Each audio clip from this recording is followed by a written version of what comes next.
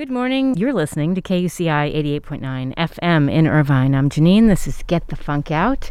Standing by to join me is #1 New York Times bestselling author Lauren Kate, and we're going to talk about her latest book, By Any Other Name. Good morning. Hello. Congratulations on your latest book, Lauren. Thank you so much. I'm so excited it's finally out.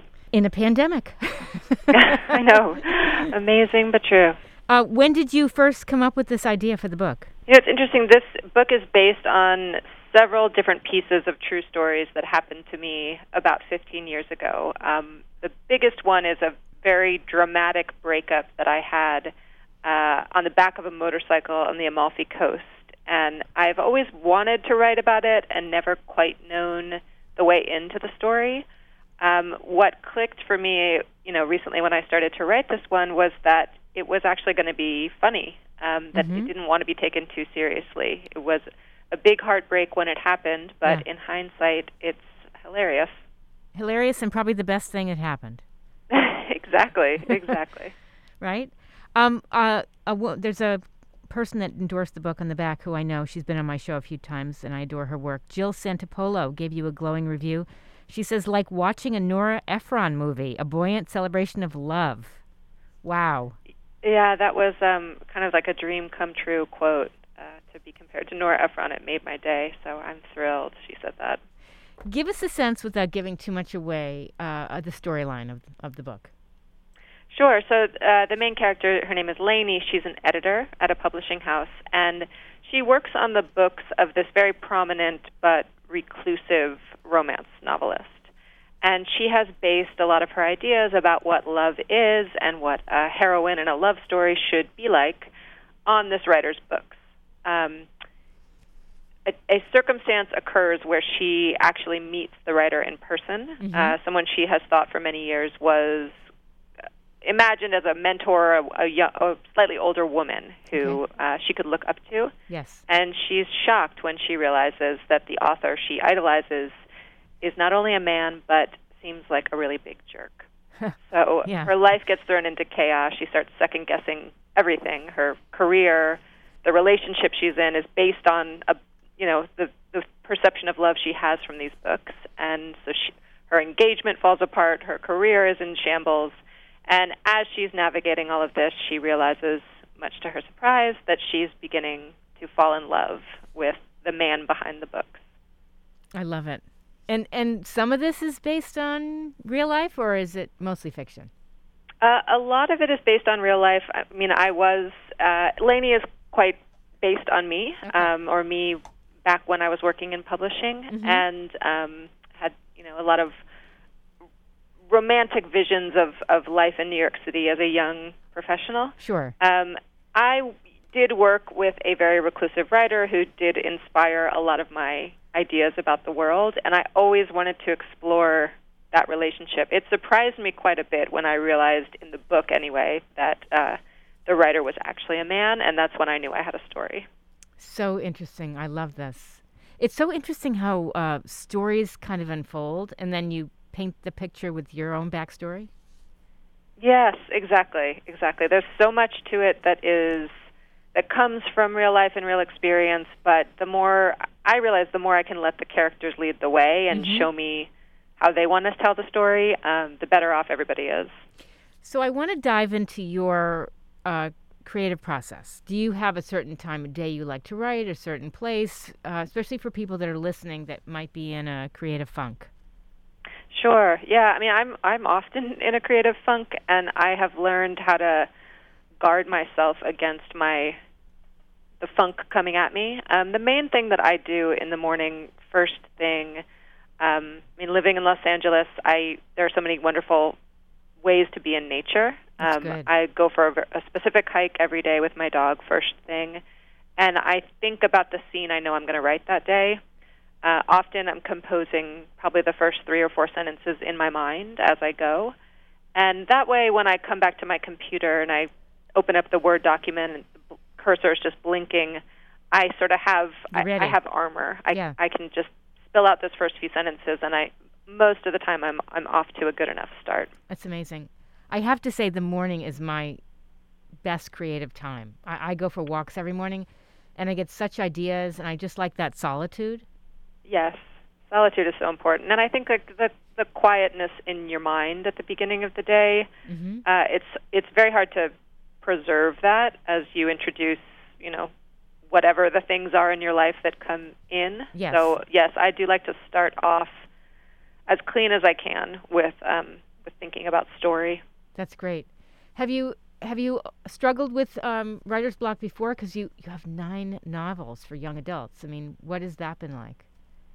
I have had a lot of writer's block and just a lot of resistance to getting into a story. I think the most extreme period that I went through was right after my daughter was born, my first child. Mm-hmm. And I just, it's such a kind of personal, existential apocalypse of, who I was, Sure. that I had to figure out, am I still that person? Am I a new person? I really approaching story in a very different way since then, and Yeah. it did take me quite a while to get into it. And, sleep deprivation didn't help. Of course.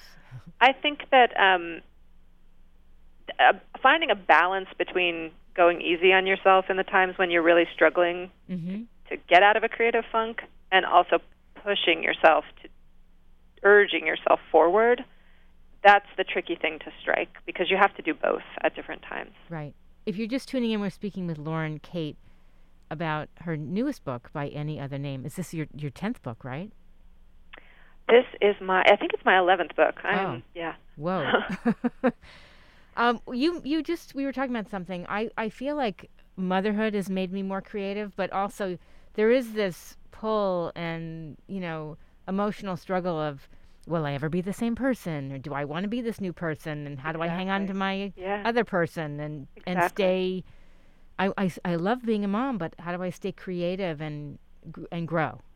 Exactly. And I think it takes quite a while to get your feet in that new arena. Yes.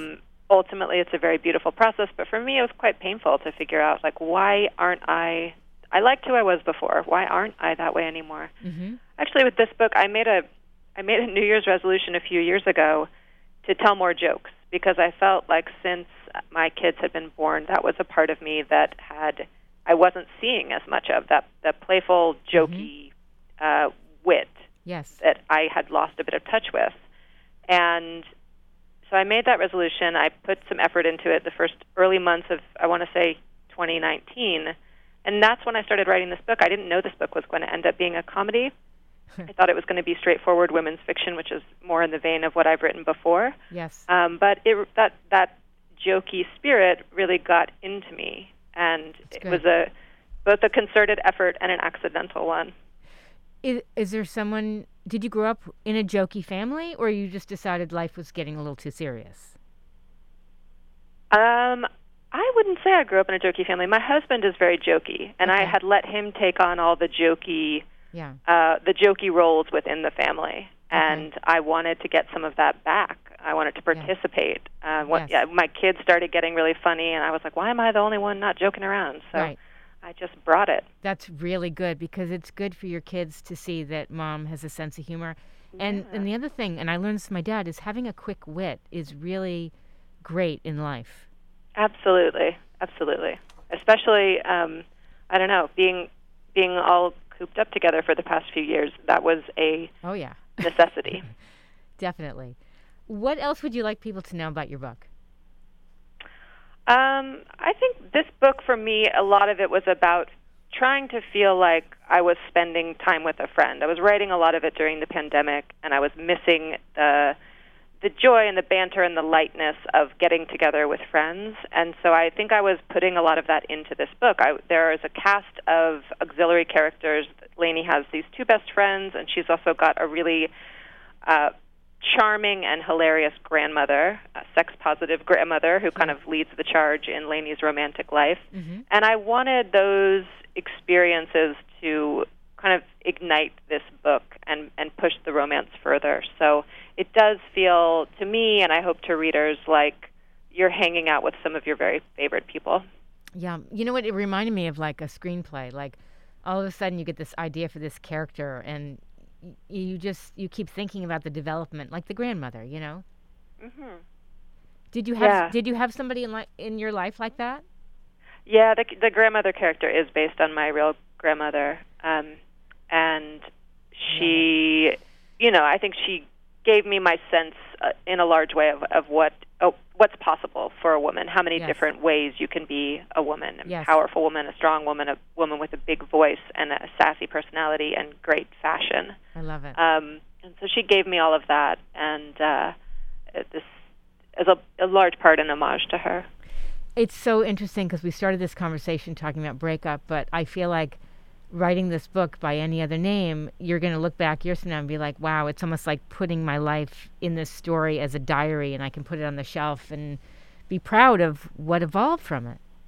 It's really true, and I love that you put it that way, because I couldn't for such a long time see the positive in that breakup. It came out of nowhere for me. It really took me by surprise and pulled the rug out from under me, and I had so many questions about what had gone wrong afterwards. And now looking back, I love what it's turned into. I love that it's turned into, ultimately a celebration of love. You bet.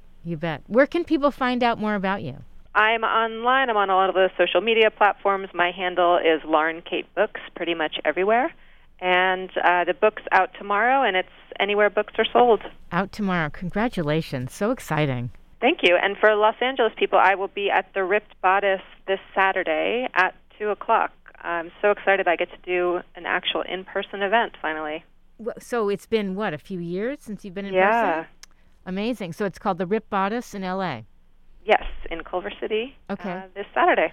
Website for people if they want, do they need to get tickets or just get more information? Yes, you can get tickets. If you just look up the Ripped Bodice, you can get tickets from them. It's just, to get the book in advance because of COVID. But and my website is laurenkatebooks.net. I also am having a bunch of virtual events this week, so you can log in several different bookstores if that's easier. That's exciting. So I just want to bring people up to speed. So I've been speaking with Lauren Kate. You're a #1 New York Times bestselling author, internationally bestselling author of now 11 novels for young adults, including Fallen, which was made into a major motion picture. When was that out? That was out 2016. Okay, that's amazing. Maybe this one will end up as a movie. I know, fingers crossed. I would love it. That would be amazing. Well, thank you so much for calling in. I've really enjoyed this, and congratulations. Thank you so much. Thanks for listening, and thanks for the great conversation. Absolutely. Take care. All Bye-bye. right, you too. We were chatting with Lauren Kate. If you missed any part of this, it'll be up on the show blog within an hour after I wrap. The show blog, again, is getthefunkoutshow.kuci.org.